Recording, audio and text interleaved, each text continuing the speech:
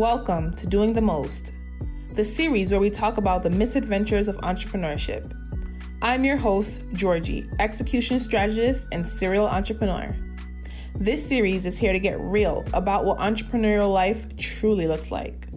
We are driven, persistent, hardworking, ambitious. We are human, and these are our stories. Please note, all Season 1 episodes were previously recorded for our video series. Welcome back to Doing the Most, Misadventures of Entrepreneurship. Today, our special guest is Mariela Paulino, who is the founder of Project Hearing. I'm going to have Mariela tell us a little bit more about her and what she does for a living. So go ahead, Mariela. So basically my 9 to 5 job. Both. So you're 9 to 5 and then you're 5 to 9. All right. So I really consider myself to have 2 jobs. I have my 9 to 5 jobs. My 9 to 5 job, I work as a project manager for the TechWorks program at the City University of New York. And then from 7 to 10 in the morning, I'm working on Project Hearing, which is really my passion project, which it came out of graduate school. And it's basically a project that focuses on emerging technology, social impact, and disability, particularly hearing disability, and finding solutions to technology for people like myself who have a hearing loss. Nice. And what made you start Project Hearing? You told me previously a crazy story, but let the audience know what really kickstarted the Project Hearing movement back in 2014. Yeah, so I was living in Virginia at that time, and I was driving in Virginia, which is really the worst place that you can speed. I was speeding. I wasn't really driving. I was speeding because I was late for something, and I got pulled over. And so when I got pulled over, the officer was speaking on the loud speaker thing, and he was giving me instructions. But because I have a hearing disability, I was unable to understand what the officer was telling me.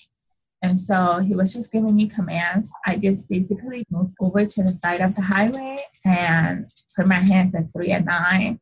And I'm just like, I wait. And then I look at my rear view mirror. The officer comes out of his car and on his holster. And I'm just looking through the rear view mirror. And I'm just like, oh my God, I really don't want to die today. And he comes over to my window, taps, and I'm just like, I turn because my hearing equipment is really on my right side. I don't have anything on my left side. So he comes over to my window. I'm holding the steering wheel, and I just look over at him, and I'm like, officer, I have a hearing disability. I was not understanding your commands. And basically, when I said that, the whole situation diffused. At the end of it all, he just let me go off with a warning. And he was just like, hey, you really have to figure out something about your hearing thing. And I was like, well, what do you suggest you do? And he was just like, that's not really my problem, so figure it out. And I was just like, okay. Yeah. I don't know what that means. I don't really know what that means, but okay. And basically, I was doing my master's during that time. So I decided to focus on how people with disabilities interact with the police and how the police interact with people with disabilities. And what I found is that a police officer will literally scan the back of your car for 6 seconds to figure out who you are. So for example, are you a National Rifle Association member? Are you a teacher? Are you a doctor? Are you driving a fancy car? Are you driving a cheap car? They will make all these assumptions about you. So I just came up with the idea of putting a sticker in the back of my car that says "Staff Driver" and then selling the stickers, because DC also has a huge population of people with hearing loss. Nobody was doing it. And basically that's where Project Hearing came from a sticker that says "Staff Driver," which, by the way, has made a huge impact in my life and in the lives of other people with hearing loss. It's just a really easy way of using technology and social impact to solve a problem. Nice. And, definitely that situation could have gotten a lot worse.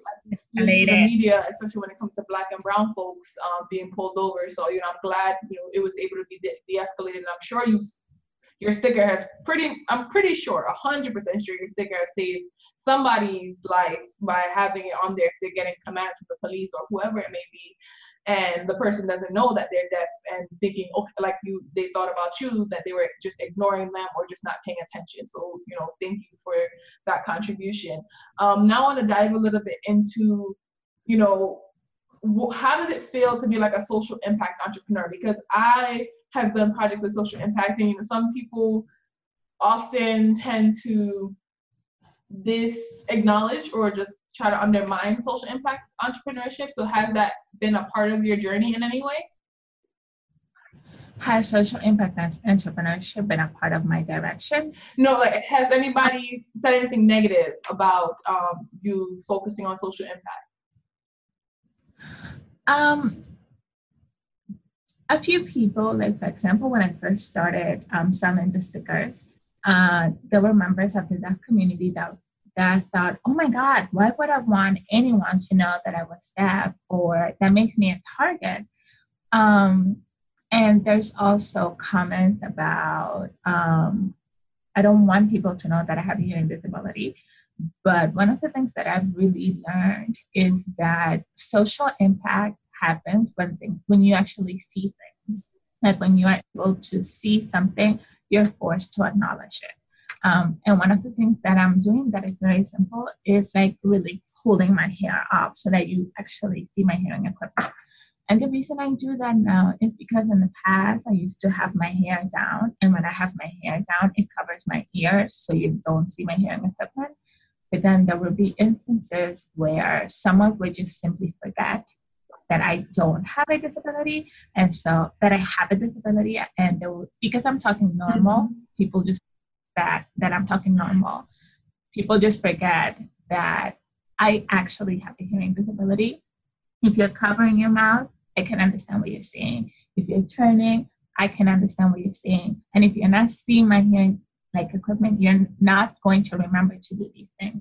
So it's just like little things like that. I'm really forcing people to be conscious that social impact happens when people feel comfortable with their disability. When we remove the stigma of disability, that's when actual change happens. That's when we can have frank and honest conversations about the challenges that I experience, and I can bring other people into that space so that we can solve problems together. Yeah, and I really love that, because oftentimes I see solutions, especially for, folks, whether it's disabilities, whether it's women, whether it's minorities.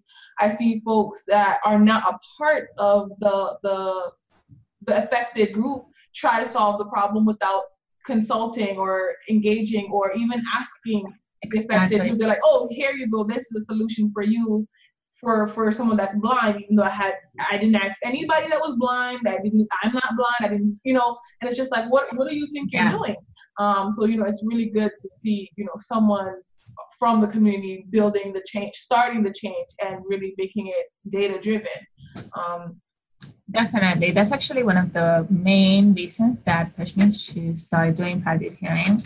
Nobody was doing this type of work. Nobody's talking about dating with a disability. Nobody's talking about sex with a disability. Nobody's talking about discrimination that you can face during the interview process when you have a disability, especially an invisible disability. Nobody's talking about that. And I grew up having to figure things out by myself. I didn't really have anybody that I could talk to and ask them, hey, how do you go on Tinder? Do you disclose your disability? There's nobody talking about these things. And I didn't want to see an audiologist or a doctor talking about these things, because one, they're not experiencing the stigma that can come from having a disability and dating or going to school or telling your professor or your employer, hey, I have a hearing disability and I need accommodations. People will tell you, oh yeah, just disclose it. But nobody's actually talking about the fears that I experience. And I really wanted to be the one to talk about these things. Mariela, that is amazing. And I really give you a lot of kudos for doing that and doing that important work. I want to ask now a question about being an entrepreneur, identifying with so many marginalized groups, right? So groups that folks don't identify as the face of entrepreneurship. So you are a Latina woman, you're a Latina, you're a woman, so that's already two groups in general. And now you are someone that has a disability. How do you feel like that gives you a competitive edge, or has that impacted your entrepreneurial journey in any negative ways, positive ways? Can you talk a little bit more about that? Just being at the intersection? Absolutely. So one of the things that I noticed when I was doing my master's and doing my research on disability advocacy work is that I noticed that if you actually Google hearing disability on Google, most of the results that you will see are of people that look nothing like me. Like you will see a lot of people that are blonde, that have like blue eyes or green eyes. Like I very rarely saw somebody that was Latina.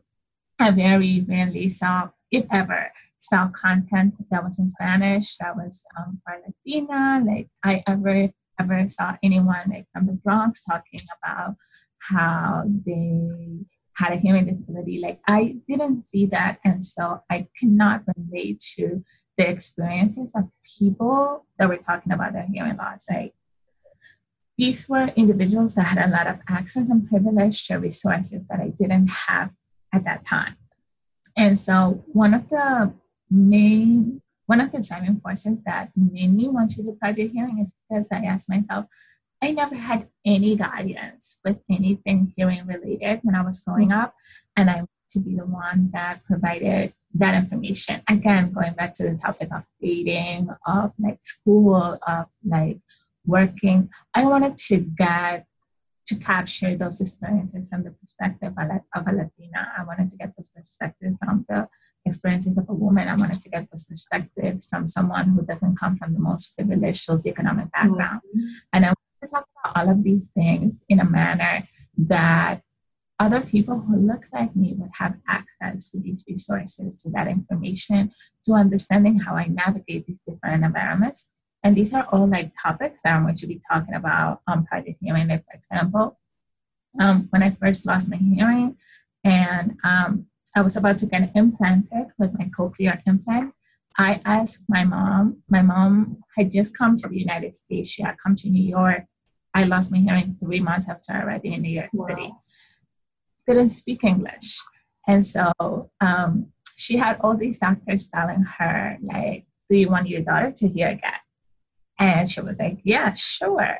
Like when my mom brought me in for surgery to get the cochlear implant, she didn't really understand what was happening. She didn't really understand that I was going to be having a surgery. She didn't really understand the level of rehabilitation that would need to happen after that surgery. She didn't understand the level of like speech and hearing therapy that I would need to be able to learn how to hear again. There was a lot of lack of information in her language in a culturally relevant way that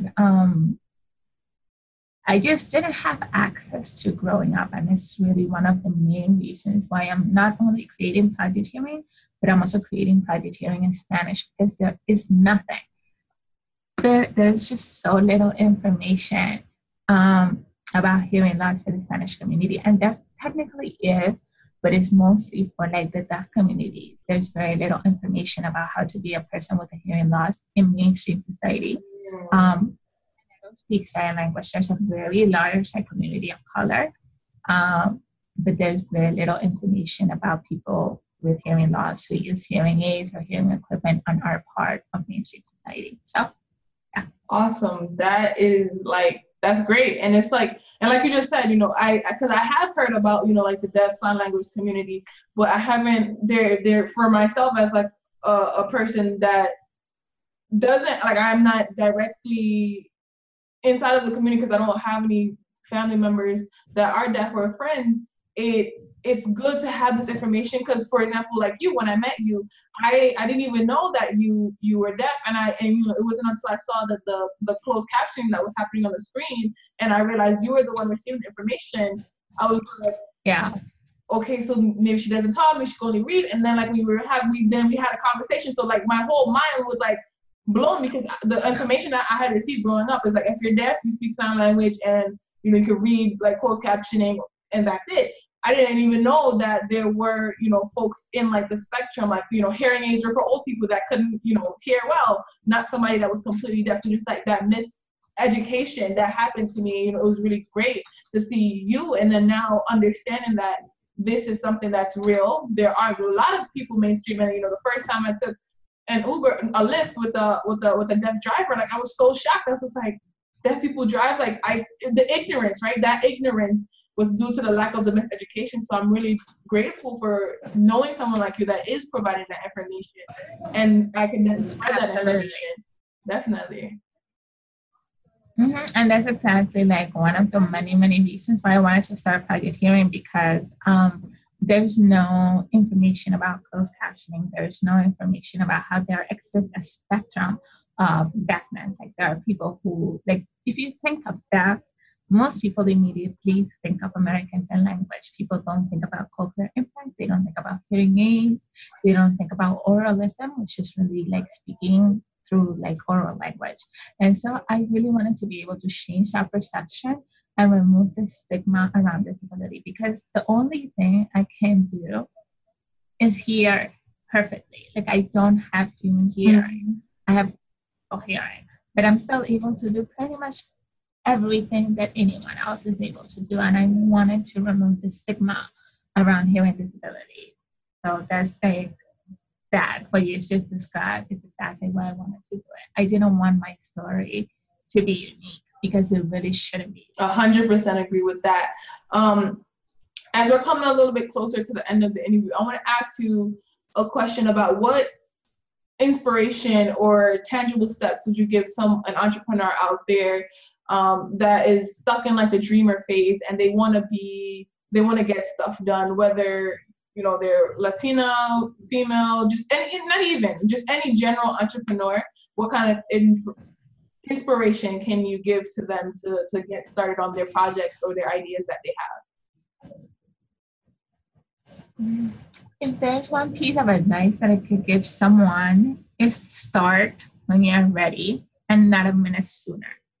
And I say that because it took me a while to get to the level of dedication for Project Hearing that I have now. By that I mean I am posting almost every day. Excuse me, I'm posting almost every day. I have content. I have like a strategic communication plan. I have a business. In the beginning, Project Hearing was just a really good idea. But one of the things that you probably have seen in like my social media feed is that I was always talking about like being debt free. I had accumulated a lot of debt living in DC. I took my master's. I went to Georgetown and NYU, which are very expensive schools. So the priority for me wasn't, oh, let me start a business. Like the reality for me is that I have a piece of metal inside my head. I've had 2 replacement surgeries for that piece of metal. I need to have health insurance at all times. I have that I had to pay. I had a car that I had to pay. Like, I just did not have the mental space to focus on Project Hearing. And I think for me, it's very, very important to understand what are my priorities. For me, paying off my debt has been my priority for the last 5 years.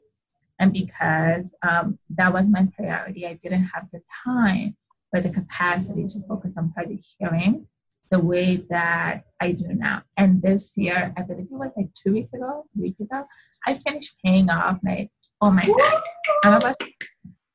Yeah, like I just finished like paying all of it off. And I'm so, so proud because I've been working and sacrificing a lot to get to that point. And now that I have that stress off my shoulders, I also have the mental capacity to focus on things that I'm passionate about. Not only do I have the mental capacity to focus on this, I also have more residual income to be able to invest it. Exactly.